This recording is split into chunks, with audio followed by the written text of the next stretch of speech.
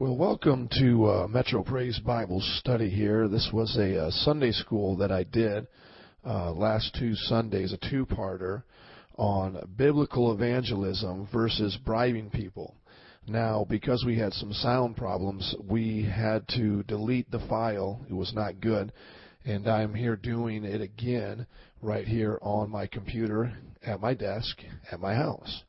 So all of you who are tuning in and listening to this, God bless you. I love you. I welcome you to just sit back, grab a Bible, go to BibleGateway.com. This will make it real easy for you to keep up on the Scriptures. And I wish you were in front of me. It'd be a lot more fun. But I'm doing this right now at 1:30 in the morning. Those of you who know I like to stay up late, these are some of the things that I like to do. Well, let's open up in prayer and let us get into this lesson, biblical evangelism versus bribing people. Let's pray. Father God, I thank you for today. I thank you for your love, your grace to everyone that calls on your name. God, I thank you for forgiveness, not only for my sins, but for the sins of the world. When they call upon you, you forgive and you restore and you bring into a right relationship with you. And I thank you today, Father, that through Jesus Christ we can have a great relationship with you. We can have a relationship with the Holy Spirit. And I just welcome you here today, Holy Spirit. Speak to my heart. Help me to speak these words to those that are listening. And those that are listening, let it come with your presence and power, and let it be confirmed by the very written word. Oh, Holy Spirit, we just welcome you in this time of teaching. Glorify Jesus. Glorify the Father in us. And let us learn the difference between doing it your way, doing it the way that Jesus did it, and doing it the way of the world. Help us to learn the difference. In Jesus' name. In His name we pray. And everybody said, Amen. All right, well, let's get into this. This is biblical evangelism versus bribing people. And I want to start off here with a scripture from Mark chapter 6, verse 8. And it says, "Take nothing for the journey except a staff, no bread, no bag, no money in your belts." So take nothing for the journey except a staff. Don't take any bread. Don't take any bags, no money in your belts. Now, I want you to think through this with me today as we're thinking about biblical evangelism. Is that how we do evangelism today? Is that how most people do evangelism? Is it by simply just going out by faith, nothing on them, just going out and preaching the gospel? Or do we see that evangelism has become what I like to call now a carnival? And I'm reminded of this story about a young man named James who used to work with me in New Orleans. And we were doing the Mardi Gras. By the way, I've been to 10 Mardi Gras. And over the last 13 years of Christianity, I've evangelized thousands of times, hundreds of crusades. So this is coming from the heart of a real soul winner. I love evangelism. But anyways, I was thinking of this story with James as we were out at Mardi Gras one year, and I was in charge of creative ministries. My job was to help my friend Wayne get the most bang for his buck. When we were out on Mardi Gras streets and Bourbon Street and all these other streets, what could we do to stop people to get them to hear about Jesus? That was my job, and it was called creative ministries. Well, one of the ministries that we came up with was called Basketball for Jesus. Now, let me tell you how this would work. We would take out a Nerf basketball goal, put it on the street there, and then we would tell the people, hey, stop, and if you can make 3 shots, we'll give you $20. Now, we tried to do it for free at first, but nobody would do it, so we ended up having to show them how real we were by actually charging them $1. So we would hold up these signs, basketball for Jesus, win $20. If you give $1 and make 3 shots, you'll win $20. And we started having a ton of people just respond to this, and most of the time they would miss on the first or second shot, hence Mardi Gras, drunkenness, etc. And they would miss, and we would come up to them with this real quick cliche. We would say, you lost the game, but you can win at the game of life. Can we tell you about Jesus? And I remember one day James was in charge of that ministry, and it was my job to come to him and collect the money and see how everything went. And I remember walking up to him going, hey, James, how did it go? How was Basketball for Jesus today? And I remember these words, and I'll never forget them. He looked at me and he said, man, I just feel like a carny. I wish I could have witnessed today. And I was trying to figure out, man, what did he mean by that? And I started to think, oh, carnival. You know, they called these people who work at carnivals carnies.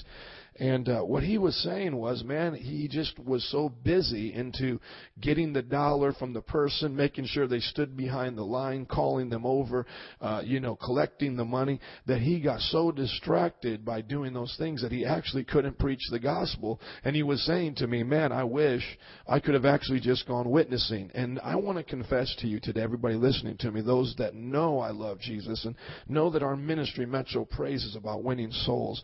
I want you to hear me today. Man, I feel like a carny. I just want to win souls.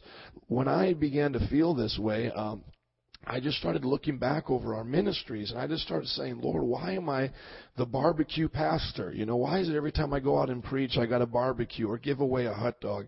And I started to search into the Scriptures, and if you know me, I love the Word of God, and I just go right to the principles that are found in the Word. And I went through every Gospel, Matthew, Mark, Luke, John, and the book of Acts, and I researched every single time they preached and ministered. And I want to tell you something. I didn't find it one time. They never put anything before the message. And as a matter of fact, I went and looked in the Gospels. What was the first time Jesus taught his disciples to go evangelize? Now, the word evangelize in Greek is evangelizo. It means to preach the gospel. It means to teach others about Jesus. And so, what was the first time Jesus told his disciples to go out and preach the gospel? Well, it's found in 3 of the 4 Gospels. It's found in Matthew, Mark, and Luke. And this is what he says. Now, I want you to turn with me to Mark chapter 6. And I want you just to see how simply Jesus tells his first disciples, the very first time they go out and preach, what they need to do. Now, just start out in verse 7. And it says, calling the 12 to him, he sent them out 2 by 2 and gave them authority over evil spirits. Okay, so what does he do? He calls 12 unto them. He sends them 2 by 2. So it's a principle to go out in 2 by 2. Okay, and he says these were his instructions. Now this is God's instructions to his disciples. Jesus is God in the flesh. This is what Jesus says. Take nothing for the journey except a staff. No bread, no bag, no money in your belts. Now, the first thing he teaches them is the principle is you're not going to bring anything with you. And this is for 2 reasons. You're not going to bribe anybody with the things you have. And then number 2, you're not going to provide for yourself. When you go out preaching, other people are going to actually provide for you. So think about how opposite this is. Instead of us bringing the hot dogs and everything out with us, we're supposed to come out with nothing. And if the people receive our message, they're going to feed us. Now, let me just say this. I understand in this context, this was a prelude to Matthew 28, to them being sent out into the whole world. Because in one part in Luke, he says, don't go to the Gentiles. In another place, he says, don't say hi to anybody on your journey, etc., etc. But what we got to understand is what Jesus is doing here is he's mentoring them in evangelism. So he's still on the earth. He hasn't gone back to heaven. And this is their first time preaching. And he's like, okay, this is what I'm going to do. I'm going to give you the basic idea. This is how you're going to do it every time. Then I'm going to give you some instructions that, you may not do every time. Like, for example, when he says to them, don't greet anybody on the road. Well, that was only specifically for this time. While, he was training them, he didn't want them to get distracted and go do things that they weren't supposed to. Another thing he says, only go to the Gentiles. Well, we know eventually in Matthew 28, he says, go into the whole world. Okay, now knowing the context of this is Jesus mentoring them. It would be like, a football coach saying, hey, look, we're just going to practice on the 20-yard line, Don't go all the way down to the end zone. Just stay right here. Well, that doesn't mean eventually you don't want to go down to the end zone if you're running the ball. It's just saying we're going to practice in this part of the field, and that's what Jesus is saying. But the example still remains. The principle is take nothing with you. And we read all throughout the book of Acts that they never did take anything with them. Just skipping ahead to Acts chapter 3, verse 6, what happens when the disciples are first by themselves? Jesus has gone back to heaven, and they're there going on their way to the temple, and a man looks at them. He's begging by the temple called Beautiful. I'm looking at Acts 3:3. When he saw Peter and John about to enter, he asked them for money. Peter looked straight at him, as did John. Then Peter said, look at us. So the man gave his attention, expecting to get something from them. Then Peter said, silver or gold I do not have, but what I have I give to you. In the name of Jesus Christ, walk. Now what we see right there is the exact instruction being followed. Now, do I think Peter and John at least had a couple dollars tucked away somewhere? Yes. But when they were going out, when they were doing the ministry, they were still following Jesus' principle. They weren't bringing anything with them, and they certainly weren't bringing anything with them to bribe people with the gospel. Okay, now going back to the scripture in Mark, let's just keep going. Mark chapter 6, we're just learning here about how Jesus sent out his disciples. He says in verse 8 of Mark chapter 6, these were instructions. Take nothing for the journey except a staff. No bread, no bag, no money in your belts. Wear sandals, but not an extra tunic. Whenever you enter a house, stay there until you leave that town. And if any place will not welcome you or listen to you, shake the dust off your feet, and when you leave, as a testimony against them. They went out and preached that people should repent. They drove out many demons and anointed many sick people with oil and healed them. Okay, so what was the basic principle? They go out 2 by 2. They have authority to do signs and wonders. They're not to take these things with them, and they're to go and to preach the gospel basically house to house or from courtyard to courtyard. And if people welcome them into their homes, if they want to sit down and listen to them, then they are to receive the food and blessing from those people. And if they don't want to receive them into their house, or they won't feed them, or they just don't even want to listen to the gospel, what are they told to do? Shake off the dust and move to the next part of town. Now, my friends, let's ask ourselves a question. Is this the form of evangelism that we've been seeing in America? I mean, I'm going to put myself out there first. Is this what I've been doing for the last few years at Metro Praise Chicago and for over 10 years in my ministry in New Orleans and at different parts of this country? No, it's not. Let's just be honest. I'll be honest. No, it's not. Let me give you some of the things that I've done just in Chicago here in the last 3 years. This is how we've done evangelism. Free video game tournament with $50 gift card for winner. Free cookout and concert with $50 Walmart giveaway card. Free 3-on-3 basketball tournament with $300 grand prize for the winning team, and there was 2 winning teams. Free rock concert with non-Christian bands and Christian bands, because we won't let the non-Christian bands bring their non-Christian friends, and we're going to slip in the Christian music. Free Halloween play with candy. You know these plays. You're going to dress up like the devil, have somebody be Jesus, heaven, hell. Here we go. Number 6, free bowling, laser tag, and putt-putting trips. Free rap concert with free food and face painting at Puerto Rican Festival. This was our Chicago outreach big thing we did. We went to the Boricua Fest and we preached the gospel out there, gave away the free arroz con candules, the rice, the Spanish rice, and face painting for the children. You guys get the point. You've seen these type of things before. Number 8, free food, $50 giveaway in children's game at Ohio Park. These are the things we've done in Ohio Park with our Adopt-A-Block. We always go out there, free food, give away $50 gift cards to Walmart, play children's games. Number 9, we've done a free car wash with free food. That was a lot of work.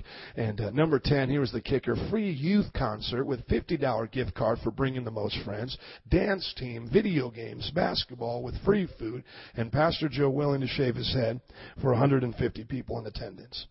Now, does that sound like what Jesus said? Did I bring a little bit more than a bag or some bread? Come on now. We're talking about truckloads of stuff just to go out and do ministry. This is what I'm talking about, my friends. Now, the first thing I want to say is that my motives were pure. So I had the right motives, and my motives were I love Jesus, and Jesus loves people. So I've got to love people where they are. And if teenagers are loving basketball, then you know what? I'm going to love them on a basketball court. And just like going back to that Mardi Gras example, my friend and I, we would sit down, we would say, anything other than sinning and compromise, let's do something to bring in lost souls. Let's do whatever we can. I remember setting up a funeral casket in the middle of Bourbon Street, and we would have people come by and take their pictures in it. Hey, here's $1. Here's a casket. Take a picture in here for $1. A little Polaroid camera. They would do it with their girlfriend, their friends. A little beer can, whatever. And then when the Polaroid picture would come out, we would write on the white part, where would you go when you die? And wow, that's slick. That might get some of you like, oh, I want to try that. But I want to ask you a question. Is that the way Jesus did it? Is that the way Jesus won souls? Did Jesus tell his disciples, hey guys, I'll tell you what, man, gather up a whole bunch of people, tell them that I'm going to feed them, tell them that I'm going to give them a free pony, tell them that I'm going to give their children free school supplies, and then I'll tell you what, I'll meet you on this mountain, and then I'll give them the Beatitudes. No, that's not what Jesus did. Now listen to me, my motives were pure, but number two, I didn't think through this as I am right now. I didn't spend time thinking through, man, what's going to happen if I keep doing this for 10 years? You know what? When I first got saved, I was just following the flow, what everybody else was teaching me. I mean, I remember being in Bible college and them sending us out to the projects to do tent crusades. And, man, you would go out there and you would say, dude, we're going to go have a tent crusade. You need to come out here, man. We're going to lay hands on the sick. And the people would just look at you like, what? What you gonna do? What? But when we'd come out there, we would say, look, man, we're going to have hot dogs. Man, we're going to give away a bicycle. Man, I'll tell you what, the whole project would show up. And then we would say, oh, thank you, Jesus. Woo! We got the Holy Ghost. We got 300 people out here today. And then, you know what? We would really preach the gospel. We really would give it to them. But you know how I liken this to? I liken this to the old term they call in advertising, bait and switch. Now, I was just in the airport the other day, and I was, walking down to find my corridor for the flight, to find the place where I need to be. And I'm walking by, and I can just hear this guy shouting out, free T-shirts, get your free T-shirts. Here's a free T-shirt for you. It's all free. Everything I have on this table, free, free, free. And I thought to myself, now, did this man really come out here today just to give away something for free? You know he didn't. What he was doing was signing up people for credit cards. And so, oh yes, he was willing to give you that $3 T-shirt or $2 coffee mug. But what was he wanting to do? He was wanting to get you and me to, the people there to get on a credit card and to get charged 19% interest for the rest of our lives and what we would spend there. So we would be more than able to pay them back for what they were given to us. So you know what that's called? That's called bait and switch. And it's like the person that comes over to your house, or rather invites you over to their house, and they said, hey, I just want to cook a dinner for you and your wife, come on over. And all of a sudden you're over there and the dinner's good, and then they just pull out this chart, and they're going to show you how with $150 plus supplies in 3 months you can be making $100,000 a year, and it's that easy. Well, that's what we're doing, isn't it? Isn't that what all those things just sounded like? I go out to Humboldt Park here, a place where all the kids are at. Free basketball tournament. You can win $300. There's going to be so much there. And you know what? When they come, what do? Well, before we start the tournament, we're going to pray for you. And we're going to ask you to receive Jesus. I'm just reminded of the look on people's faces when I did those things. You know what? It's not a surprise that many years later I don't see much fruit from those things, because I could just remember those looks on those people's faces, and they're just like, what? You're going to pray? And, the real polite ones would just be like, okay, dude, pray and get it over with, because I got to get out there. But the other ones would just be like, oh, my gosh. You could just see the look on their face. They want to get upset and curse me out. But what would they do? They would just endure, that part of the service so that they could get out there and play basketball. Well, then what we begin to do is we begin to devise these plans, like how can we do this but really get the greatest impact? So we would start to do things like, if we're going to do an outreach and it's going to involve food and giveaway, well, then that means you give the food and giveaway the thing that you're giving away after you preach. So you have everybody come, you have them get their tickets, and then after you preach, then you do the drawing. Then you give the food. That way you know that they had to stay there. And you could just see people going through these services just not wanting it at all. Matter of fact, I remember one time, it's funny just being here by myself doing this at 1:30, 1:50 now in the morning. This is kind of like my confessional, so I hope you enjoy this. I'm just reminded this, the first outreach I did here in Chicago, we did the rap concert, the band came out, the free food, did a video game tournament for the kids, brought some, just Spanish speakers out there to pray for the people in Spanish. And I remember we were giving away a $50 gift card to Walmart. And we started that day around 1 o'clock. And we had, gone out flying, telling everybody, hey, we're going to give away these things. And I remember somebody coming right around the very start of the thing, because, we went out early in Flyer. They were there at 1. And literally, they waited for 4 hours, 4 or 5 hours, just to wait for that one ticket to be called. And I could just tell it was hot out. They were not enjoying themselves. They didn't even give a rip or a flip about the gospel. I was ready to preach to them. They were waiting for that ticket. And I look back on that and I just say, you know what? That was wrong. It was wrong to do that to somebody. Why didn't I just tell them, Jesus loves you? Thank you for coming. Can I get you, something to serve you with? And then God bless you. Go home. Why did I have to keep them there to manipulate them? Jesus never did that. The disciples never did that. Jesus said, take nothing, no bread. Don't bring any of that stuff with you. No money. It's like when my wife goes out witnessing at Mardi Gras, she leaves her purse at home. Jesus was saying, do that all the time. So to give you some ideas of why I did what I did, let me give you an example of how good people can get off track here. Here's a little thing that I came up with, and then I'm going to really delve into some scripture. I have about 100 verses to read, so we're just getting through the introduction right now. So I got a bunch of verses to read, but I just want to tell you where I'm coming from. I love people. I know that there's others that are going to continue to do these things. And you know what's so funny is that when I talk to them now and I explain to them what I'm doing and how I'm changing, they think that, like, for some reason, like I did it all wrong, And because they say to me, man, I do it, but I really preach, Joe. You can do both, And you know what? Maybe you just, you were doing it with the wrong heart. They have no idea. If anybody knows me, they know, man, I would pray and fast for those basketball tournaments.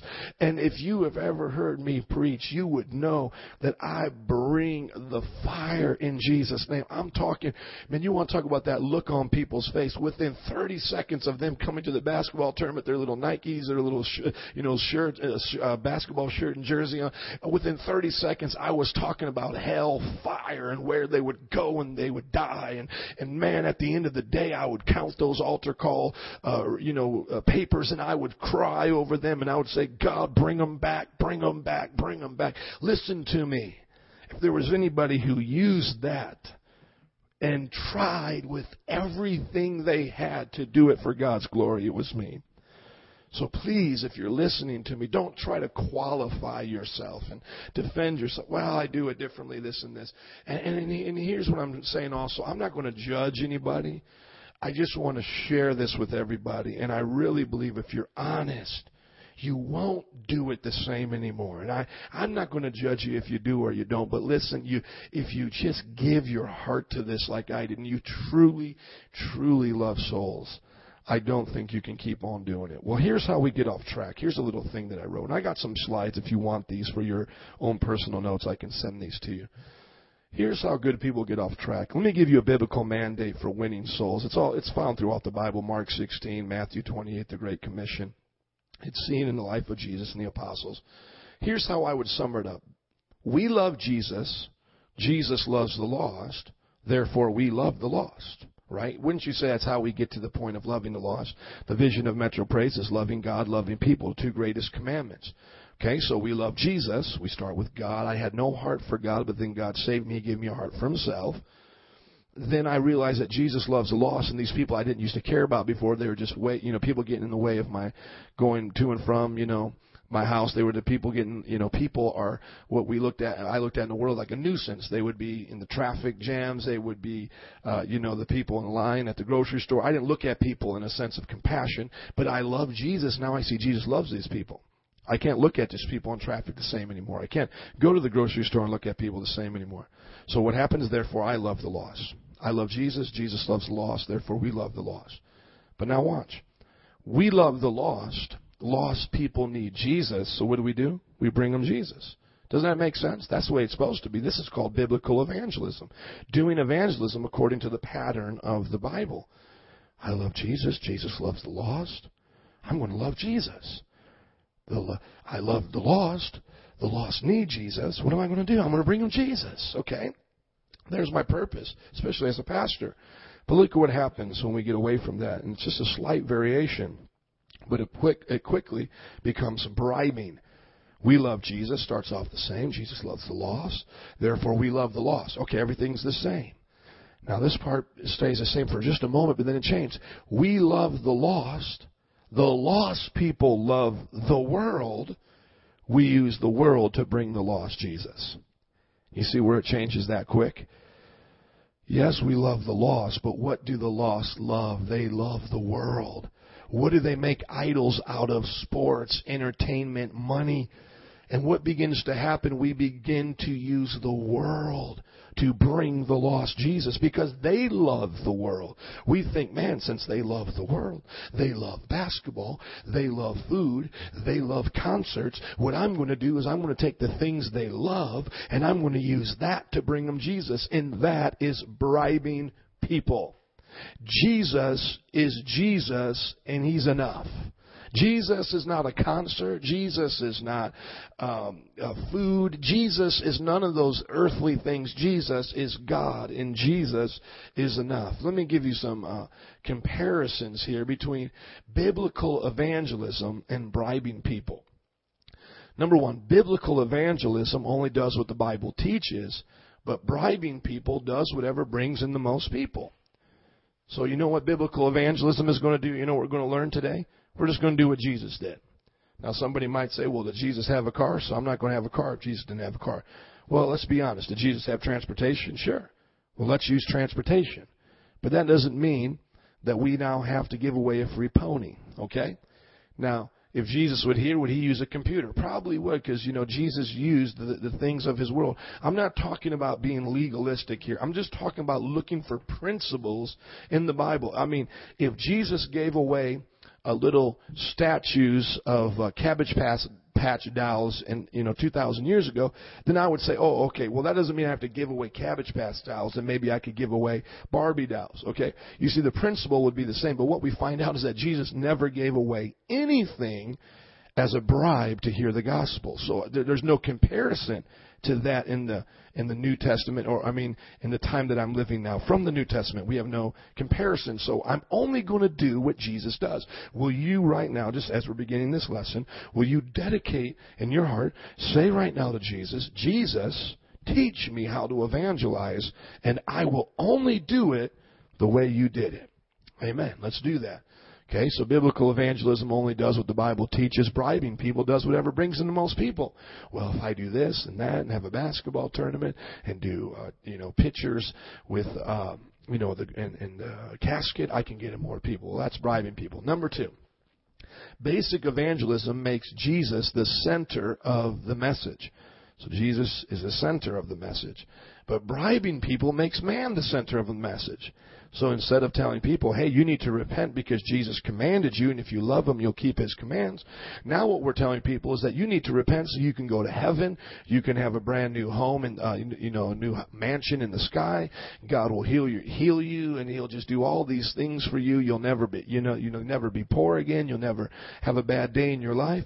Now we know, of course, this is not the gospel of the New Testament because Paul got crucified, or got beheaded rather, and Peter got crucified.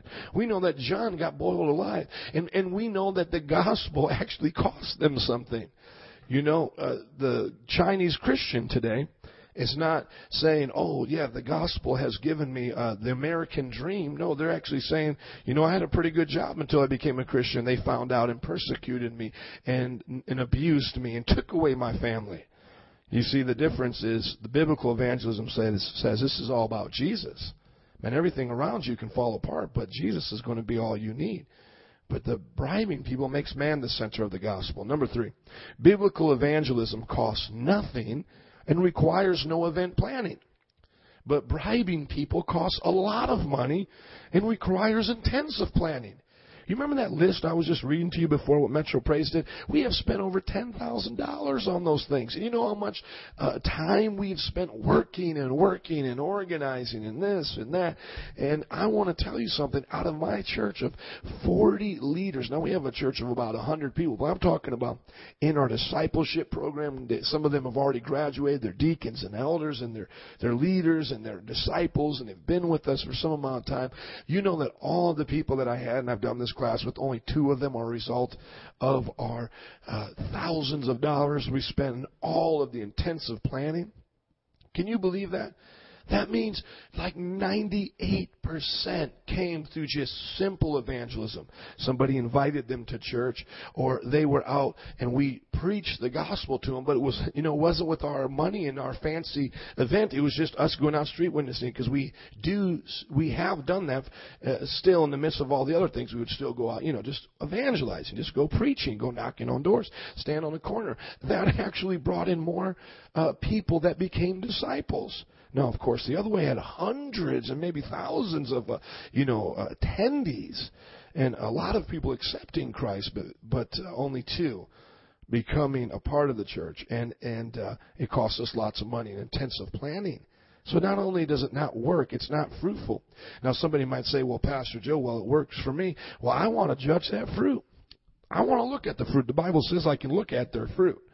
I can't judge their heart. I can't judge what a pastor does in his method. I'm not here. The Bible says not to judge another man's servant, but I can judge fruit. The Bible says, know those that labor among you, and it also says you'll know them by their fruit. So I would like to see a ministry that really says that they've been successful at using events to build their ministry. I would really highly doubt it, because in my 13 years of doing it, if even they are saved, I would really question their maturity.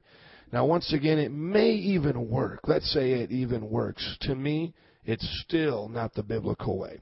But let's go on to number 4. Biblical evangelism counts disciples to determine success, but bribing people only counts attendees. Come on. What would we do? We would count. How many do we have? How many do we have? How many do we have? Well, how about disciples? Well, at the end of Jesus' life, I guess he wasn't too successful then, was he? He had 120 disciples. You know why? Because he counted disciples as his success. And when people followed after him for food, somebody might say, well, Jesus fed the 5,000. Yeah, but that was after he preached to them for 3 days. And he certainly didn't tell them that he was going to feed them, because he was just kind of like, man, we can't send them away now. Let's just give them some to eat. So they weren't expecting anything.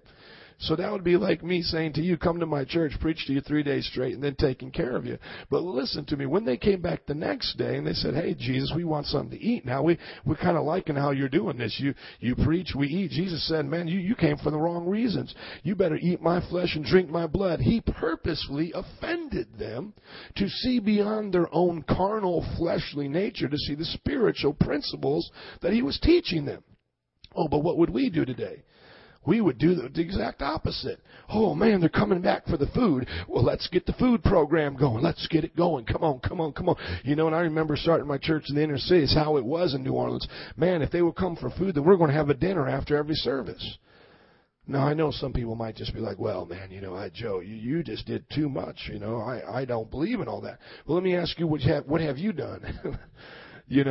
Some of you might not have done anything for the Lord. At least I was out there doing something for Jesus. Praise God. I mean, we got people saved. And yeah, there was a lot of good done, but some of you didn't do anything for God. So if you're on this, I haven't done anything for God tip, and you're just thinking, well, you just did it all wrong. Well, you don't even understand what it's like to be out there. I have seriously been out here for over 10 years trying to win souls the best way I've known how. And I really believe this is a great revelation, and it's going to help us, and it is helping us, and that's why I'm taking time to do this, not because I just want to, do this because I want to hear myself talk. No, I'm putting this out because I really, really want to give people what I've learned over 10 years of evangelism. You better count disciples at the end of that outreach, and not just those who attended. Now let's go on to the last one, number 5 of the comparison. Biblical evangelism only needs Jesus, but bribing people needs Jesus plus a bribe. Let me ask you a question. Some of you are listening to me, and you would say, well, Pastor, I use these things, but I look at it differently, and I think maybe you have the wrong heart, and you were bribing people. I never would call it bribing. I'm just loving them, etc. Well, let me ask you a question. How many people would come to your event if you took away all the other things except Jesus? How many people would come to your church event? Those of you who are going to other churches and you do these festivals, back to school parties, plays, etc. What if you just did an event that says we're going to worship Jesus? We're going to worship Jesus.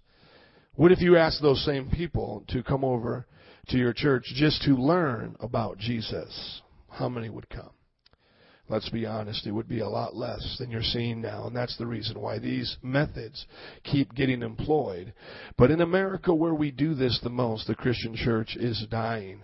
The cults are passing us up, Mormons and Jehovah's Witnesses, the Nation of Islam. Islam itself, the world religion Islam, is growing faster in America. All these religions are passing up Christianity. Why? Because for the most part, they don't employ any of those bribes. They don't employ any of those things. When they get someone to visit their church, it is because they, like a Jehovah's Witness, it's because they've knocked on their door and said, I've come to teach you Jehovah's kingdom. I haven't come to give you face painting, a free pony, a trip to Great America. And, I heard my friend, he was a youth pastor, and he had a luau, and he brought a live pig to roast it. It's not like Jesus was saying, the Jehovah's Witnesses are saying, come to our church because we have a luau, or another youth pastor. I think youth pastors are the ones that usually do these things a whole lot. This other youth pastor had a bull, a mechanical bull in his service. Hey, come and see the mechanical bull in my service, No, the Jehovah's Witnesses are showing up going, this is Jehovah's kingdom. You better get right. You better come to my church, you better stay at the watchtower in my kingdom hall with me. Well, are you ready now to get into some scripture? Do you get the introduction? Do you understand why today Joe Y. Rossick, the pastor of Metro Praise, is talking to you? I'm talking to you because I'm tired of bribing people. I'm tired of the carnival. I'm tired of doing things that take the attention off Jesus. I'm ready to do biblical evangelism. I only want to do what I saw Jesus do and read about the apostles doing. That's all I want to do. I want to know that I know that I know I'm doing what they did, and I want to follow the Holy Spirit today. I want to go deeper than just this worldly method of bait and switch. I want to get something in my ministry, in evangelism. Come on, somebody. I'm feeling Jesus right now. Something that can't come up with all the marketing schemes in the whole world. I want demons to be cast out. I want the sick to be healed, dead to be raised. Are you with me? Are you ready for some biblical evangelism and some teaching on how to do this right? Well, let's go to some of the scriptures right now that we look to do the things of the past. And let's clarify them now, because if we realize where we've gone wrong, we can get back on track. So I'm going to start off with Matthew 25. Which was one of my favorite scriptures about how we have to do unto the least of these as we do unto Jesus. Now, this is what I would use to go out and to do all of these things. Now, once again, why am I giving you these scriptures right now? Because I want you to see that what we've been using for biblical evangelism actually has nothing to do with evangelism. And then I'm going to just show you plain and simply what it is. So let's just keep clarifying some of the things of what it's not, and then some of the things that we've used to say what it is, and it's really not that. Well, if you go to Matthew chapter 25, starting in verse 31, it talks about Jesus separating the sheep and the goats. And he says to the ones on his right who are sheep, he says, come, you are blessed of my Father. Verse 34, take your inheritance in the kingdom prepared for you since the creation of the world. Now look what he says, verse 35, for I was hungry and you gave me something to eat. Okay, so we're supposed to give him something to eat. I was thirsty, you gave me something to drink. I was a stranger, you invited me in. I needed clothes and you clothed me. I was sick and you looked after me. I was in prison, you came to visit me. Now look at this, verse 37, the righteous who are known as the sheep here, and this is on Judgment Day, will answer him and say, Lord, when did we see you hungry and feed you, or thirsty and give you something to drink? When did we see you a stranger and invite you in, or needing clothes and clothe you? When did we see you sick or in prison and go to visit you?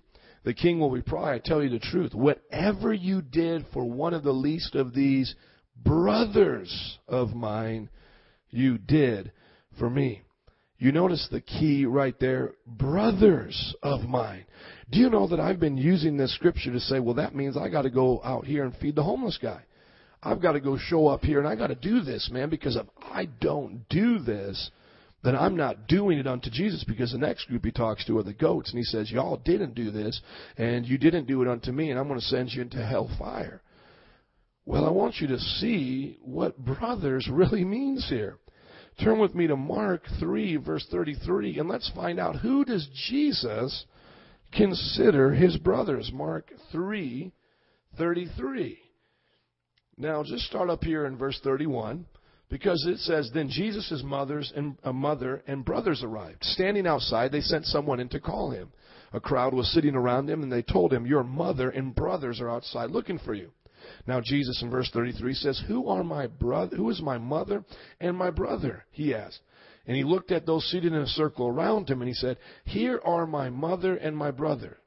Whoever does God's will is my brother and sister and mother.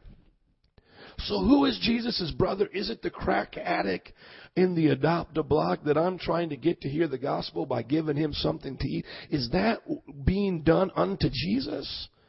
Oh, come on. I think somebody's getting a revelation right now. That's not being considered done unto Jesus.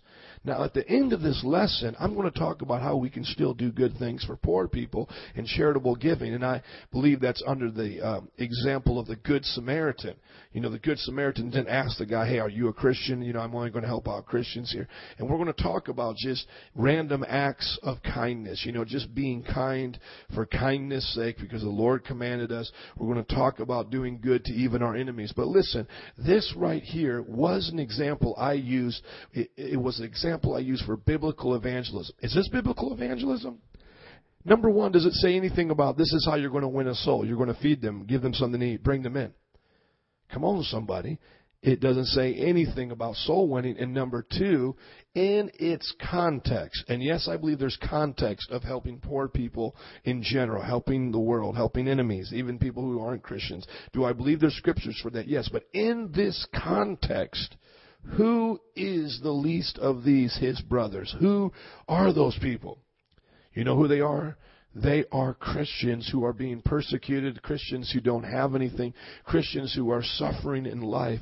The Bible is saying when we take care of them, we're doing it unto God. Now, the time of the New Testament, this would be very real to them because they're understanding that Jewish people were being persecuted. And then here in Jesus' prophecies, they would understand, this is Matthew 25 and Matthew 24, Jesus was prophesying that they're going to be hated by all nations, they were going to be persecuted.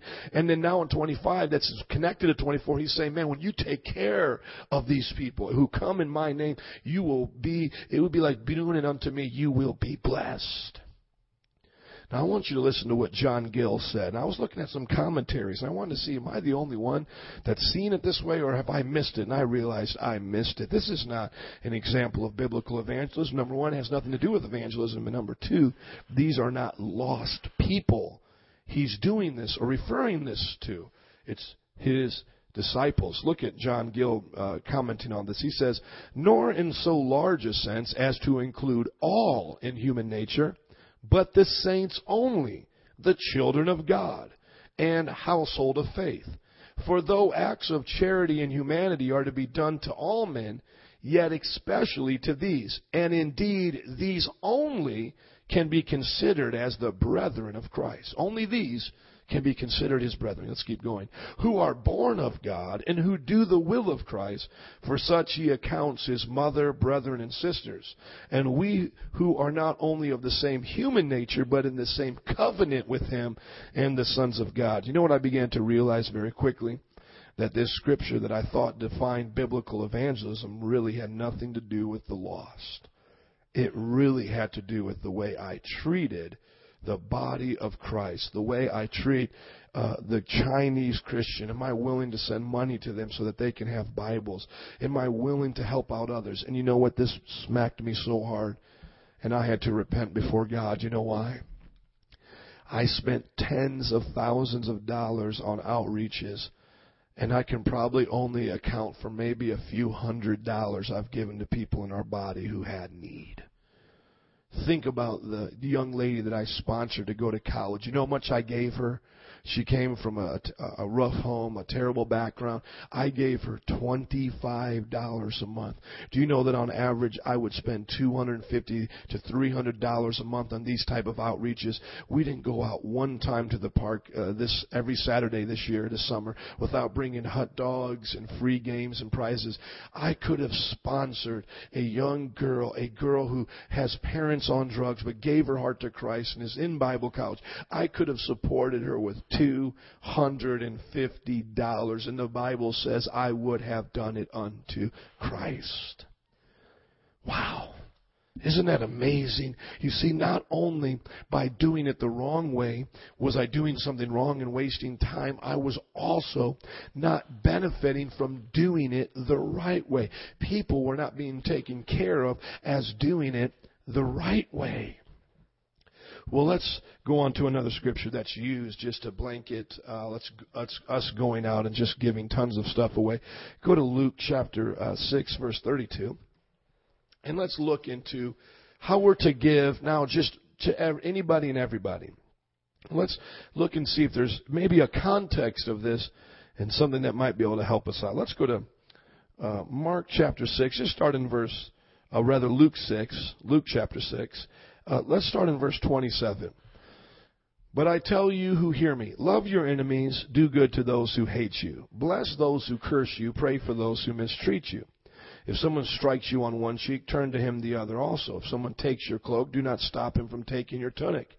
Give to everyone who asks of you, and if anyone takes what belongs to you, do not demand it back. Do to others as you would have them do to you. Well, let's just think about that for a minute. Well, I'm supposed to give my tunic away. I'm supposed to, give my cloak away. Someone slaps me on my cheek. I'm supposed to turn the other cheek. Anybody who asks of me, I'm supposed to do what they say. Well, let's take this just in context right now of all the disciples and Jesus and all the times they preached the gospel. Did they always do what people asked them to do? Well, take, for example, there was one man that tried to buy the Holy Ghost. Did they give him the Holy Ghost because he wanted to buy it? No, they ended up cursing him and saying, may you perish along with your money.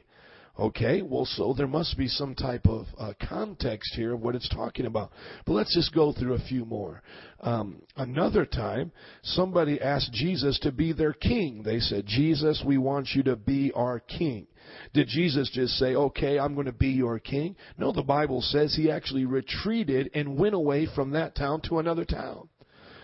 We know the scripture in Matthew. It says if someone asks you to go 1 mile, go another mile. Well, we realize that Jesus was asked by his brothers to go to a festival at a certain time, and Jesus said, I won't go with you. Now, we go back to that book of Acts example. The man asked for money, and they said, no, we don't have any. Obviously, they didn't take off their coat and give it to him. Now, I want you to think about this. What context is this? Is this just saying I'm just supposed to be slapped everywhere I go? I'm just supposed to give every time somebody asks me? Somebody asked me for my car today. Hey, I'll just give you my car. You want my wife? I'll give you my wife. You want my house? I'll give you everything. No, you know what this is saying? What this is teaching is the principle of surrendering all to God and filtering what God wants you to do by the Holy Spirit. Now, you might say, Pastor Joe, I don't see all of that in there. I just see give, give it all away. Well, listen to me. Number one, this has nothing to do with evangelism. If we want to stay in the subject here, this really has nothing to do with giving to win somebody's soul. And as you're going to see in just a little bit, when you give, you're actually not supposed to expect anything in return. And how often do we do our services and our outreaches and we actually expect something in return? I remember the other day I was at the Adopt-A-Block, and we were doing this big outreach. We had come out there and fed them. We had helped them get their basketball goals set up because the park was dilapidated. We had some people work with the city. We've done all these things for them, and we're out there. And they're doing now their service. And for the main part of the service, they got these tumblers who are jumping up and down on trampolines, and they're flipping 10 feet up in the air. They're kind of like performers. And we're supposed to come on next, So we've done all this stuff in the community. It's our grand or going out party for the summer, it's the big deal. And as it's our turn to start preaching, everybody walks away. They got their food, they got their free prizes, the tumblers had already gone. We didn't think through the slick way of getting them to stay longer, and they start to leave by the 100 or 2. There's about 150 out there, about 100 leave. You know what I felt? I felt they owed me something. I was like, man, you owe me something. I was thinking that to myself. Well, you know what? True biblical giving means you don't feel they owe you one thing. And you're not supposed to use those things you're giving them as bribes. And so I learned that there. But going back to this example, give is defined by righteous giving. It's defined by doing what God wants you to do. Let's keep going now to verse 32. If you love those who love you, what credit is it to you? Even sinners love those who love them. And if you do good to those who are good to you, what credit is it to you? Even sinners do that. And if you lend to those from whom you expect repayment, what credit is that to you? Even sinners lend to sinners, expecting to be repaid in full. But love your enemies, do good to them, and lend to them without expecting to get anything back. Then your reward will be great, and you will be sons of the Most High, because He is kind to the ungrateful and wicked. Be merciful, just as your Father is merciful. Well, right here we find out that we're supposed to give without expecting anything, and we're supposed to be kind to even our enemies. And so at the end of this message, I'm going to talk about how we can just be kind to people and not expect anything from them, and also still do biblical evangelism, because this right here was my mantra for going out and doing all these things. You know, I'm giving to my enemies. These are gangbangers. These are people in the community. They don't love God. They don't love the church. But I'm going to do a basketball tournament for them. That's what Jesus told me to do. Well, if I truly wanted to take Jesus' words on this literally, I was supposed to give them everything else they demanded from me, and certainly they did. They demanded a lot of things from me when I would be out there. They would want a basketball. They would want the rim. They would want the whole church. And I would keep telling them, no, I can't give you all of those things. I'm sorry. But then number two is I realized when Jesus said, when you give, if you just give, don't even expect anything. Don't use this to try to preach to them. This is not His mandate to go out and preach the gospel. This is talking about charitable giving, and it's defined in righteousness, doing the right thing.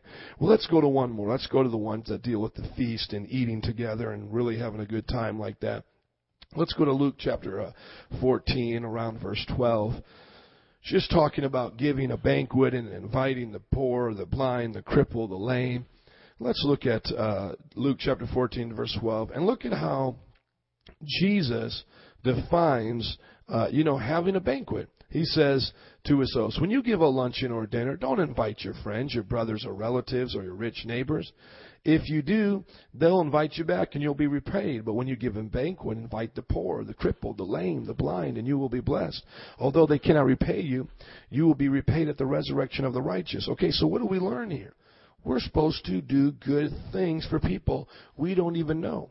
But is this to preach the gospel to them? Is Jesus saying when you give a luncheon, then feed them and then preach to them? When you give a luncheon, feed them good food and then hold them in your meeting for an hour and a half? No, what is this saying? This is saying literally what it's saying. When you have a dinner at your house, when you're at your home and you're saying, I'm going to have a birthday party. Don't just invite Gary and your friends. Go down the road and find that homeless guy and say, hey, dude, you want to come over to my house? And when he comes over, be kind to him, just like you would want that person that cares about Avon so much to be kind to you. If someone invited you over for dinner and said, hey, I'm glad you came here, but, here, this is the real reason why I brought you here. I'm going to talk to you about Avon now for the next 2 hours. I mean, come on, would you even want to go back there? Wouldn't you feel like offended? And imagine if you were poor and you really didn't have any food and you had to go through that every time you wanted to get something to eat. Man, I got to sit here and listen to Avon seminars for 2 hours just to give myself a hot dog. And I'm sitting here laughing because I can't imagine how many times we've done this and what people are thinking. They're thinking to themselves, man, you told me I'm coming here for a basketball tournament. You told me I came here to win a free gift card to have a barbecue. And now you have these speakers about the size of houses pointed at me, preaching to me for the next half hour. And that's a whole other thing. Who gave us the right just to show up with our loudspeakers and announce to the whole neighborhood what we believe is true about the gospel? Now, listen to me. I believe it's true, and I thank God for freedom of speech, and I don't want to say we can't do that. But how would you like a Satanist today to go into your local park and start handing out, free hamburgers, and then with loudspeakers telling the people and everyone who could hear them in the whole part of that city for an hour and a half about how they need to love Satan?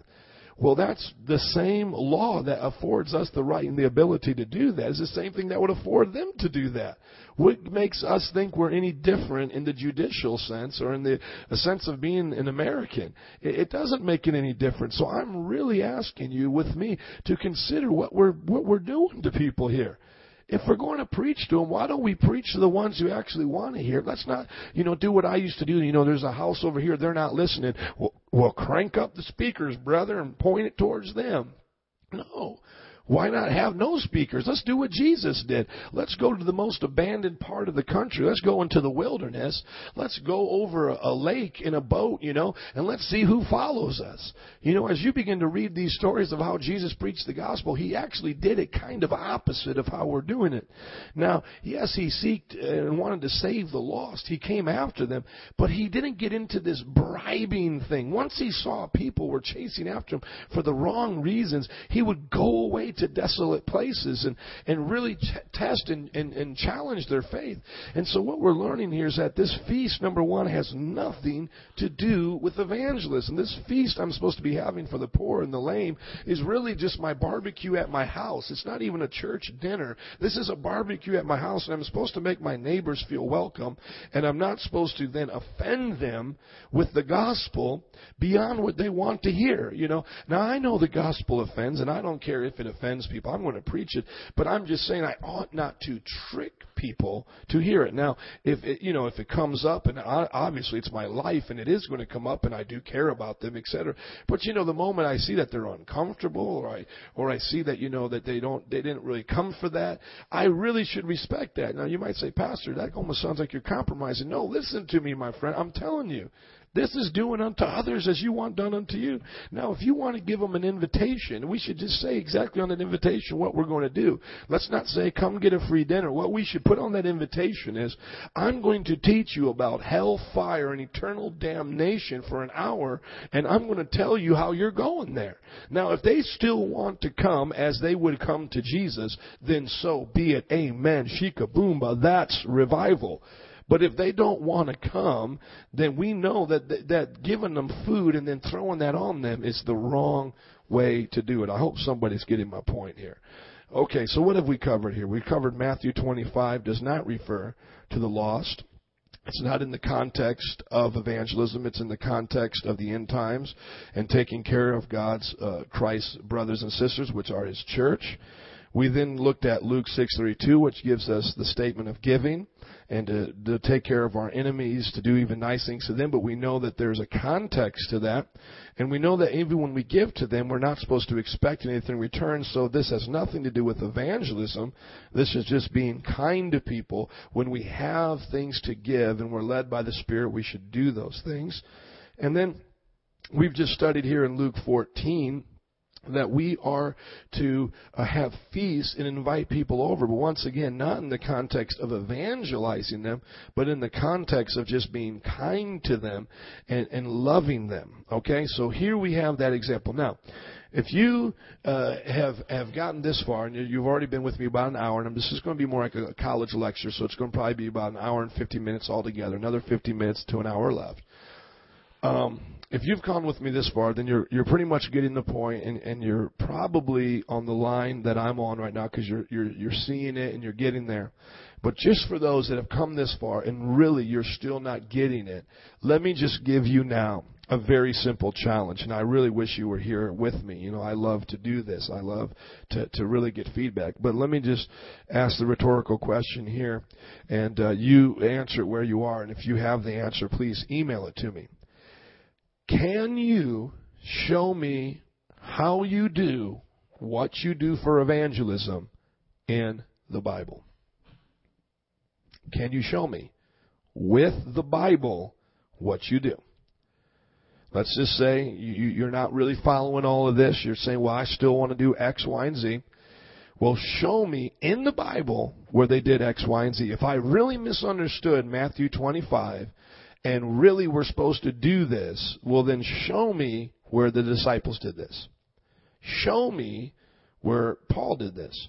Show me where Paul went around, bringing in homeless people that were sinners and idolaters. Show me where Jesus, went around and just said, hey, this is what I'm going to do. I'm going to buy houses and land and give it all away. Just show me where Jesus did that. Now, immediately, you realize what you're doing cannot be found explicitly in the Bible. And that's my point. Even if you won't go that far to call it bribing, Let's just give some good, maybe a little bit less offensive terms to those who can't see it the way I do, because, by the way, the biggest one that was doing it was me. So, I mean, if I'm talking to anybody, I'm talking to me. I consider it bribing people what I did. I'm ashamed of it. I want to change. To God be the glory. The word will not return void. I know all of that, but I'm just saying I'm not going to have a woman sit in the hot sun for 3 hours to watch me draw a $50 gift card again. I'm not going to send out an intern who wants to preach the gospel to do, carnival for Jesus.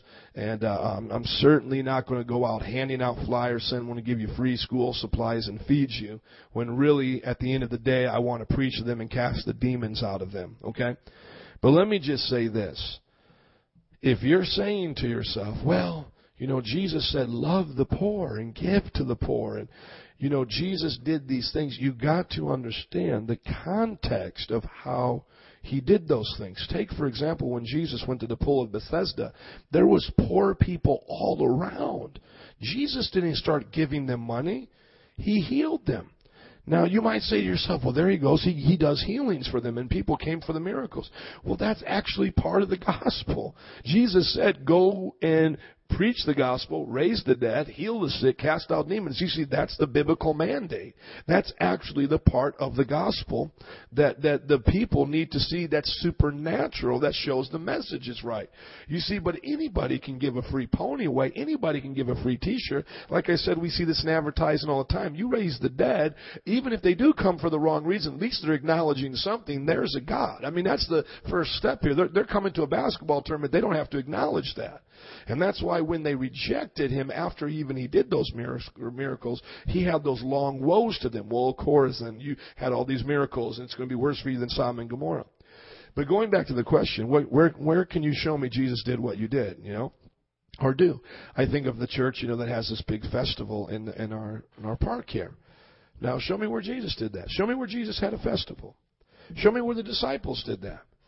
Now, some of you might start thinking of some of these things that are mentioned in the Bible, like the widows that were taken care of. But I want you to see this. Let's start with the first biblical mandate, James chapter 1, verse 27. Let's start with why we should take care of widows and how that's done here. And let's just look at this. This is going to blow some of you away. I love Jesus. Hope that you see this and you enjoy this. Look at James chapter 1, verse 26. It says, if anyone considers himself religious and does not keep a tight rein on his tongue, he deceives himself. His religion is worthless. Look at verse 27. Religion that God our Father accepts as pure and faultless is this: to look after orphans and widows in their distress, and to keep oneself from being polluted by the world.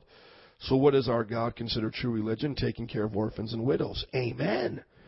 And while we find this in the book of Acts, that there's actually a feeding program for the Greek widows and for the Hebrew widows. So there's no doubt or confusion that the church took care of widows. But hold on here. Is this the type of ministry that we see in our food banks? Well, let's find out here. Go with me to 1 Timothy chapter 5, and what you're going to see here is that they actually had a list of requirements that the people had to fulfill to be on the list that were given food. How I think about this is there's some missions that will take anybody in, but Teen Challenge has a strict requirement of who they take in, and it's 100% a Christian program. And you look at the success rate between Teen Challenge, which is about 70%, to all these other programs, which is about 30%. It's not even comparable. Why? Because they put such a high demand on those people, even though they're homeless and on drugs. They say, you come here, you're not just coming for the night, man. You've got to come here and stay a year. You're going cold turkey. We don't do methadone. We don't let you smoke cigarettes. We don't let you curse. We don't even let you watch rated R movies or have a lot of caffeine or even drink pop. We're going to cut you off. And they make them pray every morning. They make them work. Now you ask yourself the question, is it successful because of those reasons? Absolutely, because God blesses the way that Teen Challenge sets up its list. Now looking at the widows here, did they just go out and give food to anybody? We'll look at 1 Timothy chapter 5 verse 3. It says, give proper recognition to those widows who are really in need. So there can be people who are really not in need. But if a widow has children or grandchildren, these should first of all learn to put their religion into practice by caring for their own family and so repaying their parents and grandparents. For this is pleasing to God. So it says, man, if the widow has family, you better go back to the family. The widow who is really in need and left all alone puts her hope in God and continues night and day to pray and to ask God for help. Well, that doesn't sound like the widows I'm helping out. This widow here is supposed to be praying night and day. Come on, somebody. But the widow who lives for pleasure is dead even while she lives. So here, Paul is not even really seeming to have all this compassion like how we think we're supposed to have. He's saying, man, if that widow is still living for herself, she's really dead. Now, I think about all the widows and women that I've helped in the projects.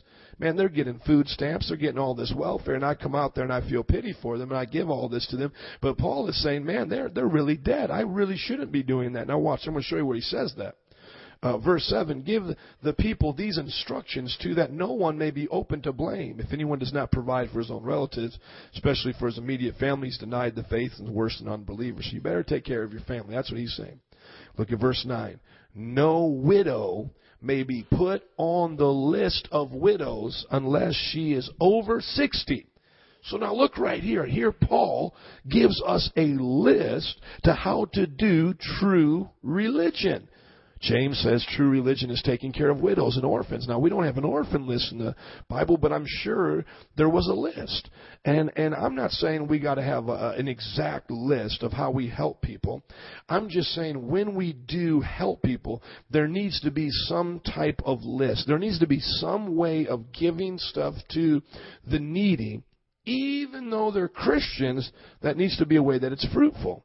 Now, especially for those that are not Christians or are not obedient, we need to be very careful on how we use the church's money, not to be wasting it. But once again, even though I'm going over this scripture because I'm trying to clarify the people who use these scriptures as I did, none of this has anything to do with evangelism.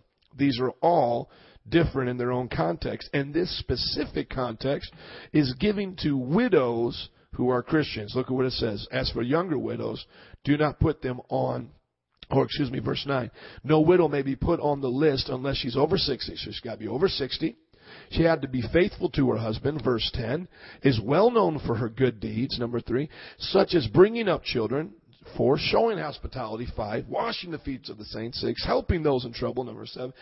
Devoting herself to all kinds of good deeds. That's what you got to do to be on the list. Okay? So what if you and I said, okay, with our food banks and our food drives, this is what you got to do to be on the list. You've got to join our financial aid class. You've got to be accountable. You've got to become a member of this church. You've got to be a disciple. You have to do boom, boom, boom, boom, boom, boom. Now you might say, well, Pastor, once again, that's not the Good Samaritan. Well, once again, the Good Samaritan, A, is not evangelizing, and B, the Good Samaritan is not going out saying, this is what I do to try to convince people of Christianity, or this is not the way that I do it to try to make somebody be a Christian. He's just saying, man, I took care of the guy. Now, man, if you see somebody laying on the streets that's hurting, as I have, some of you haven't. I've actually been on the streets. I've seen people drunk, passed out, literally in the middle of the street, pick them up, call the police, get them in a place, and I'll take care of them. And I brought over 30 homeless people into my house, and I just had a missionary stay with me for about a week, and she was supposed to stay a day because her papers weren't in. And, man, I love doing kind things for people. But what this is talking about is when you want to have a regular support system for people, you want to go out regularly, you need to have some type of list to do it in a way that's beneficial and a way that will help the people. As I like to say, not a hand out, but a hand up. Okay, so let's go on now to another scripture. And this one now is going to be about our last one of just clarifying what we are not to do, okay? Just what we're not to do. And then we're going to get into biblical evangelism, and then I'm just going to talk a little bit about the end on how just to do these type of good things for people, and not that we're stingy and not that we don't take care of the poor, but how to do it in a way that glorifies God. Okay, if you look at 2 Thessalonians 3:10, you see one of the most simplest scriptures around. For even when we were with you, we gave you this rule: if a man will not work, he shall not eat. Okay, if a man doesn't work, he shall not eat. Well, I began to think about all the people that I give away food to. The majority of them, these homeless people, are sometimes living better than the average working man. I mean that seriously. Sometimes these guys will make $100 a day panhandling. That's $700 a week. Some of them live under bridges, and they have so much clothes. I remember one time going out to Lower Wacker Drive around here, seeing these homeless guys, and I'm thinking to myself, man, these guys are living in their house. It's like walking up to somebody else's house and witnessing to them. And I began to wonder, is this the right way to try to minister to them, to try to give them blankets and all this, to encourage them to really stay on the streets? And I always felt uncomfortable with that, because I've always thought to myself how unsafe that is, how many crimes are committed, how many of them are mentally unstable. They say so many percentage of them have schizophrenia. And, I live in a city where they come to my window all of the time. And I began to think about how rebellious so many of them are, just full of anger, and how, we try to talk to them, and sometimes they're so angry, and we've even cast the devil out of some, seen demons leave, but yet they'll still stay on the streets, almost like you got to pay them to want to leave, to get out the street. Well, I began to ask myself, is this the way Jesus did it? Is this the way the apostles did it? And recently, I've really just began looking over these scriptures, and I came across this one again, and I wanted to see what somebody else said. I've read from you, John Gill. I'm going to read to you from Matthew 25. I want to read to you Adam Clark, an old Methodist pastor, the next guy in line after John Wesley. I want you to hear what he said about a man, if he doesn't work, he doesn't eat. He says, men who can work and rather support themselves by begging should not get one morsel of bread. It is a sin to minister to necessities that are merely artificial. He says it's a sin to minister to these necessities that are merely artificial. Meaning there are so many people that are begging in this society, and so many ministries like myself have really said, I want to reach out to them. But really, not only have I not done it the best way, I've actually been sinning. It says if a man does not work, he does not eat. Now, how often have we taught the people that we're giving them food and drink and all of these? How many of them have we taught to actually get a job? I believe at this point, for those that are homeless and that can, get off the streets, as a matter of fact, all of them can get off, I believe our word should be go to Teen Challenge. Get up and go to Teen Challenge. And honestly, I believe for them to even consider that, they have to get saved. And hence we need to do biblical evangelism.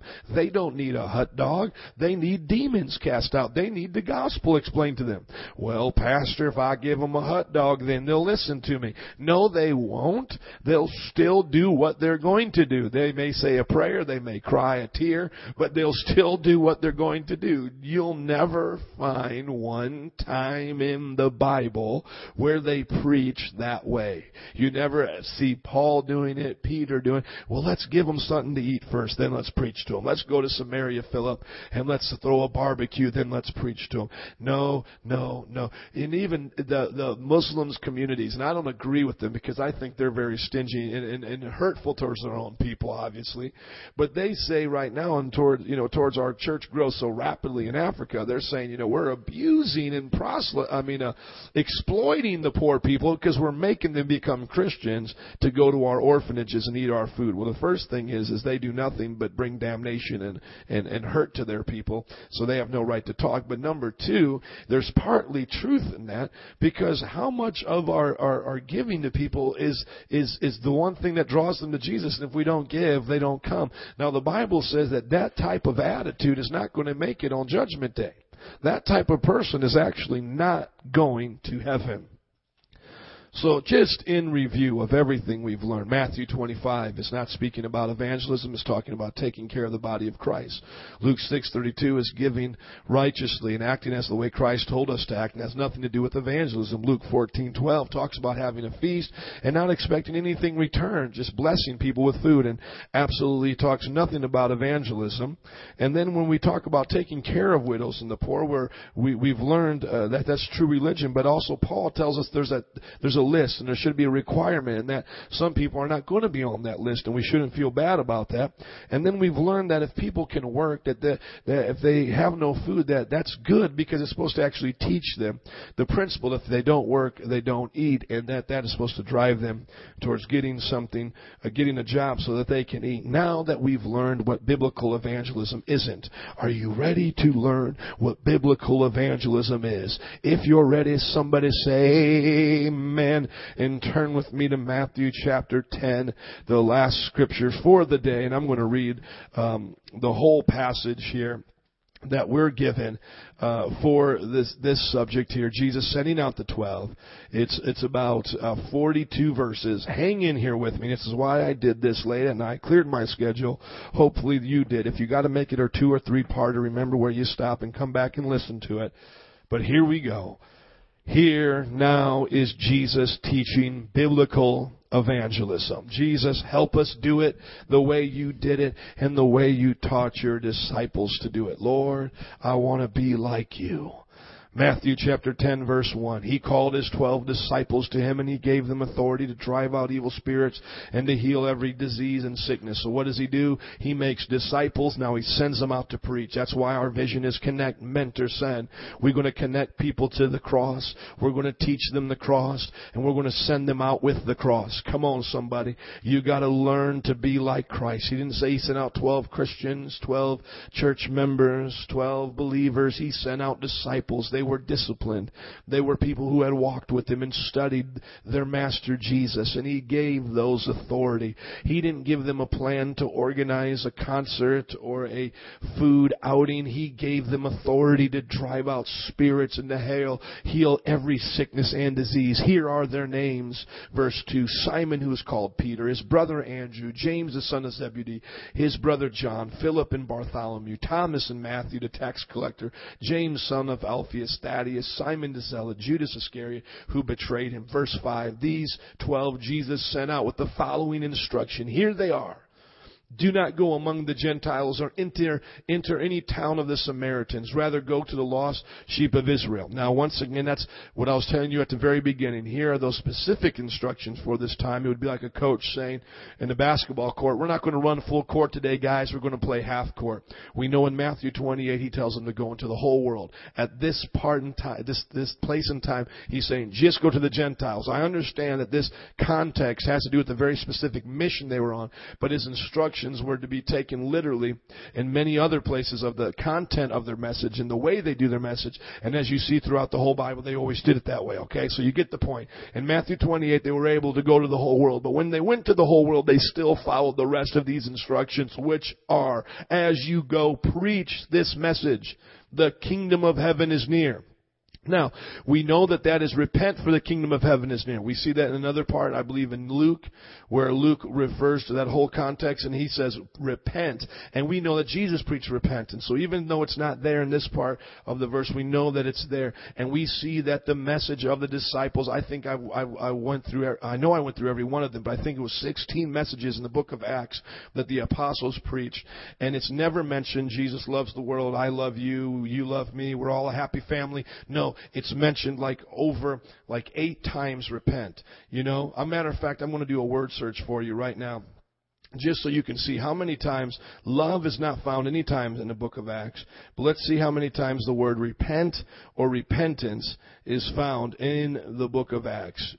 It is found 1, 2, 3, 4, 5, 6, 7, 8, 9, 10. It is found 10 times in the book of Acts. That was their message. Why you repent, for the kingdom of heaven is at hand. Listen to what he says. Preach that message. Heal the sick. Raise the dead. Cleanse those who have leprosy.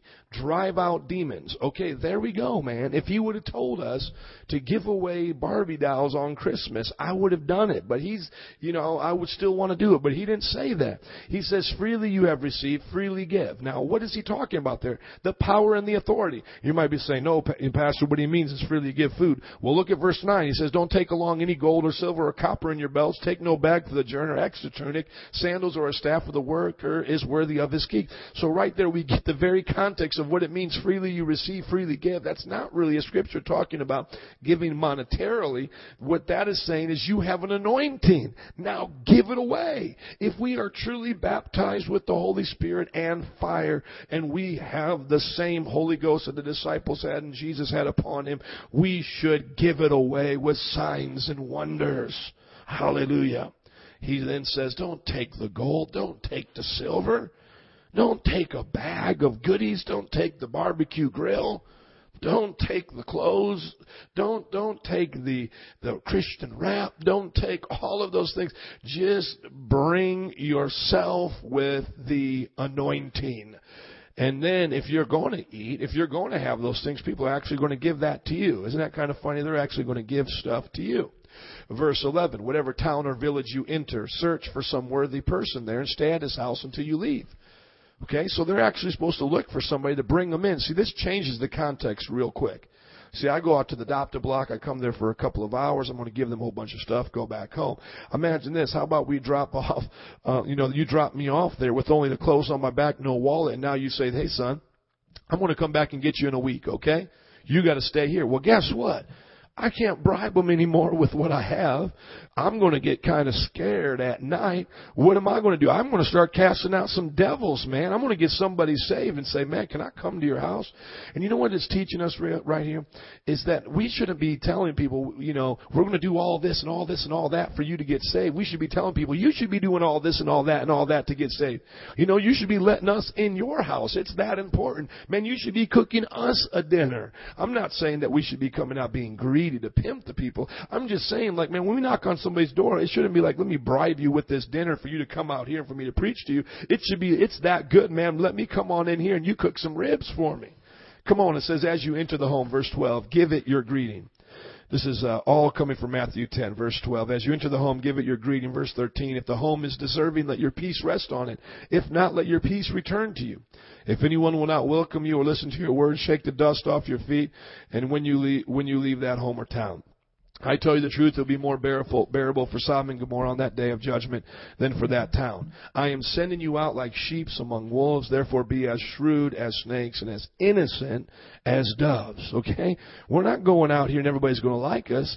Man, you're going to get in some trouble out here, okay? Now, I haven't known anybody really to get in trouble for having their little food giveaway and for their little basketball tournament, et cetera, et cetera. But you know what? You start preaching the repentance and you start casting out devils and you don't have nothing to give away, people, this social gospel can make a lot of friends with aldermen and governors. I like what the church does because it does all that. But the moment you start preaching the gospel of repentance, you might start offending people. Hallelujah. Look at verse 17. Be on your guard against men. They will hand you over to the local councils and flog you in the synagogues. Hello, somebody. This is not, hey, let's go out and have a party. And I'm telling you, I've done Holy Ghost parties out in the community. Jesus is saying, man, this is not going to be a party. Here's his instructions, people. Now, once again, I know this was training. They didn't do everything they were going to do. But do you see a lot of these principles following them the rest of their life? Do you see them having to be on guard the rest of their life? Do you see them having to stay in people's homes the rest of their traveling ministry? Do you see them preaching the gospel with signs and wonders following? Come on. Do you ever see them giving away stuff to make people join the church? When Ananias and Sapphira gave stuff to the church, but it wasn't their tithe, what happened to them? They died. You don't play with this. Be on your guard against men. They'll hand you over to local councils and flog you in your synagogues. Hey, you want to go evangelizing? Get ready to get flogged. Don't get ready to have children run up to you and say, I love you, face painting. Get ready to get flogged. On my account, you'll be brought before governors and kings as witnesses to them and to the Gentiles. But when they arrest you, don't worry about what you're going to say or how to say. At that time, you'll be given what to say. For it will not be you speaking, but the Spirit of your Father speaking through you. Verse 21, brother will betray brother to death, a father his child. Children will rebel against their parents and have them put to death. All men will hate you because of me, but he who stands firm to the end will be saved.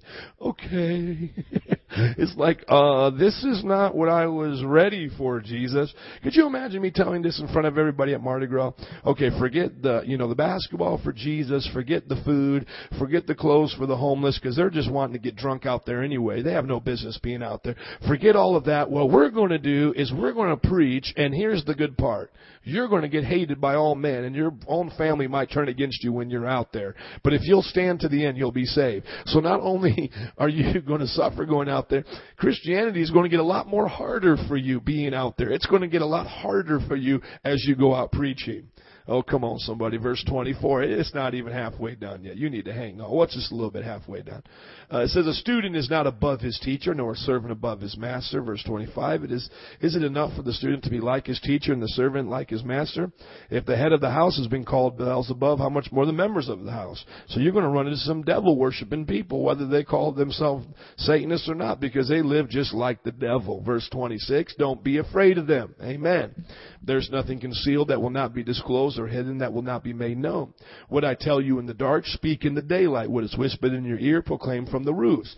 Do not be afraid of those who can kill the body, but cannot kill the soul. Rather be afraid of the one who cannot, the one who can destroy both body and soul in hell. Are not 2 sparrows sold for a penny? And even the very sold for a penny, yet not one of them will fall to the ground apart from the will of your Father. And even the very heads of your hairs on your head are all numbered. So don't be afraid. You are worth more than many more sparrows. Now listen, right here we've taken this scripture out of context. Oh, he has his eye on the sparrow. He has his eye on me. And we're thinking, I can't pay my bills.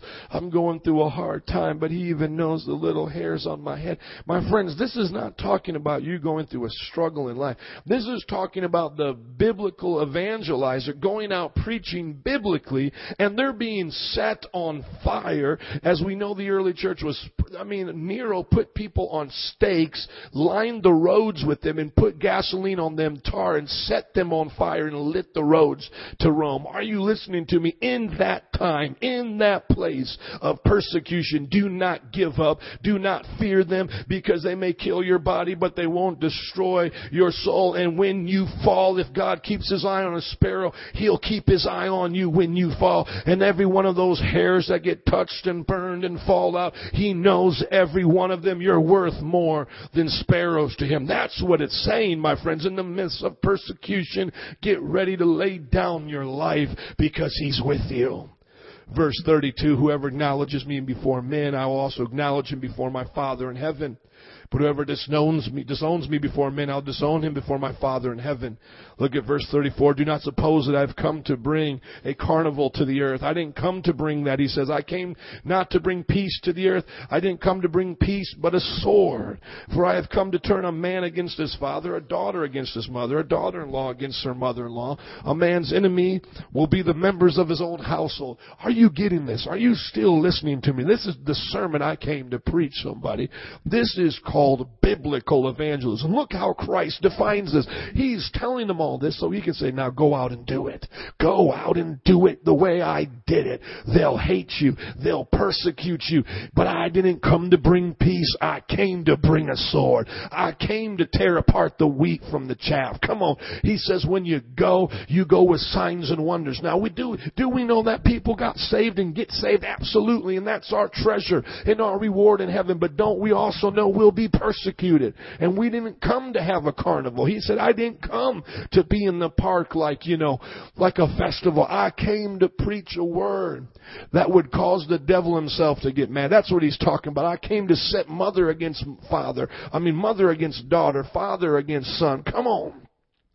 Verse 37, anyone who loves his father or mother more than me is not worthy of me. How do you preach to them? That's how you preach to them, just like I'm preaching to you. That's what Jesus is saying. Look, son, I'm telling you this, Peter. Now you go out and tell them that. Anyone who loves his father or mother more than me is not worthy of me. Anyone who loves his son or daughter more than me is not worthy of me. And anyone who does not take his cross and follow me is not worthy of me. Whoever finds his life will lose it. Whoever loses his life for my sake will find it. Man, are you telling me that Jesus would have played around with the pin the beard on Moses games and tricks? Hello. He's saying to him right here, man, you're not even worthy of me unless you're willing to die on a cross. You know what that would be saying? That would be like saying to people right now, you want to be a Christian? Yes, I want to be a Christian. I don't want to go to hell.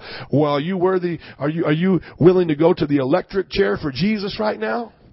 That's what the cross was back then. That was a form of execution. He says, if they're not willing to go to the cross for me, they're not worthy of me. Oh, I don't know if I'll do that. Well, do you want to follow Jesus? Yeah, I want to follow Jesus. Are you willing to forsake your mother and father and brother and sister and everything in your life? I ain't just talking about alcohol. I'm talking about forsaking everything. Oh, I don't know about that. Come on, somebody. Let's get real with this thing. If you want your life, you got to lose it. I mean, if you want eternal life, you got to lose this life. Look at verse 40. Praise God, I feel the Holy Ghost. He who receives you receives me. And he who receives me receives the one who sent me. Anyone who receives a prophet because he is a prophet will receive a prophet's reward. And anyone who receives a righteous man because he's a righteous man will receive a righteous man's reward. And if anyone gives even a cup of cold water to the one of these little ones because he is my disciple, I tell you the truth, he will certainly not lose his reward. So in this context of biblical evangelism, who is the one really giving stuff away? It's the people giving their material stuff to us as we are giving them the anointing. And the Bible says when those little junior hires go out with us preaching and somebody says to them, hey man, can I buy you something to drink? The Bible says when they do that, they get a prophet's reward because that man, that young girl or guy is a disciple of Jesus Christ. That, my friend, is biblical evangelism. Go out and preach. Preach repentance. Don't bring anything with you. Go from house to house, town to town. Find somebody worthy of it. Then stay with them. Preach to them. When you're persecuted, endure to the end. Don't think that it's something strange when you face fiery trials. He keeps his eye on you. You're worth more than a sparrow. He numbers the hairs on your very head. And when you preach the gospel, tell them to forsake all for him because he is the pearl of great price. He's worth it all. My friends, when we do charitable giving, how should we do it? Here's how I think we should do it. I don't think we should mix it with evangelism because I think it confuses people and it gives them a sense of guilt. I think that we should go out and preach with the intent of converting and bringing people to Christ and knowing that we will suffer for it. That's what evangelism should be. But when we go out and take care of people, how should we do it? We should do it first for the body of Christ and those who are not begging, but just those that are in need. And we should be able to help them not only get the financial things or clothes that they need, but empower them with knowledge and wisdom, with job training and financial training so they don't get stuck in that rut. And we should help our children go to school and live productive lives. And when we preach the gospel biblically and people are on the streets, we should teach them that now as a disciple that they should get off the streets and live a disciplined life and learn to work so that they can eat, and bring them to places like Teen Challenge that will teach them that. And when we give feasts in our home or whether it is in our church, we should do it with the intent of just being kind to people. And if we are going to preach in those meetings, we should tell them at the very onset, we are going to preach to you. And if you want to go, you can go, but the meal is not dependent upon that. We don't expect you to stay just for that.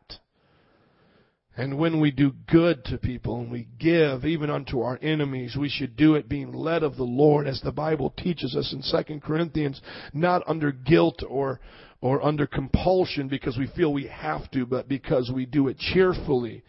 And if we see, like the Good Samaritan, someone in need, we don't have to ask them what religion they are and find ourselves in the same sin of the Pharisee who turned his nose up at him for his own religious reasons. No, we should truly help the Good Samaritan, being led of the Lord. And when we adopt orphans, we should bring them into our home and treat them as our family. And when we take care of widows, we should make lists and do it right. Have I helped anybody here today? Biblical evangelism is not bribing people. And we can still be kind to this city. How am I going to do the acts of kindness in our church? I'm going to set up as much as I can a little community center eventually. That's my goal for 2009. And I want to have after-school programs, and I want to do it in a Christian sense. I want people to know it's a Christian program, and I want them to understand there will be Bible study there. But I'm not going to make those young people come to my youth group, and I'm not going to make the adults that come to the U.S. citizen class and those things come to the church. We're going to let them know that this is our gift to them. And we'll do it responsibly. And we'll do it with the first intent of the Christian. And then secondly, for our community as a good Samaritan. We'll do the Matthew 25 for the body of Christ. And we'll make sure that we also do the good Samaritan work. But when we tell them about Christ, we want to make sure, as Finney said, they're not distracted. We'll say after they've eaten, do you want to hear now about Jesus? This is who He is. And we'll preach to them without no holds bars. And when we invite them to our services, we won't say, oh, well, because you came to our community center, now you must come to our service. No, we won't expect them to do that. We'll hope that Christ would compel them to come to our church, not because we bribe them, but because they saw Christ in us. But I won't expect that from them, and I won't turn away from them if they don't. And so we want to have a community center that's designed to do that. But what we need to do, first of all, is learn biblical evangelism. If you've learned something today and you know that God is speaking to you, would you just prepare yourself in prayer right now as I just get ready to pray over you, to pray over those in my congregation that God has entrusted me with, those of you who have taken time to listen to this message, those of you who wanted to really grasp this even more, some of you in the Bible class and maybe visitors, and you've been really wanting to understand the frustration of evangelism the way we've been doing it, and now you truly want to do it the right way, and you're seeing that our church is growing. This is what I want us to do today. I want us just to seek God and just say, Jesus, help us. Lord, forgive us if we've put things before your biblical mandate. Lord, help us to do it your way. Jesus, I pray for an anointing of true evangelism to be freely given to everyone here listening. To everyone here that truly wants the anointing, the Bible says it's freely given. The first thing He said to the disciples is, I give this to you, this authority. So Lord, I pray for those that just want to do it right. God, I pray that you just begin to freely give your anointing. Give it to us, Jesus. Hallelujah, hallelujah, hallelujah. We receive it. Oh God, we know that you love people. We know that you love the world. That's not what's in question today. But God, how you demonstrate that love, God, is something we need to learn. Metro Praise needs to learn. Joe needs to learn. I need to learn. And God, many people listening to me, they need to learn. God, they need to learn how to just preach. Just leave the bags at home. Leave the tunics at home. Leave the money, silver, and gold at home. And just bring the anointing and give it away. Give it away. Jesus, we want to give it away. Give it away. Jesus, give it to us so we can give it away. I want to give it away, Jesus. I don't want to give away the things of this world. I don't want to use the idols of people's hearts to try to give them you. God, that will fail in the end. I don't want to use the world to give them Jesus. I just want to give them Jesus. I just want to give them you, Lord. You sent your Holy Spirit on Pentecost with power, demonstration of power. Paul said he neglected everything but the cross. Just because there's power in the cross, there's nothing like the cross. There's resurrection power in the cross.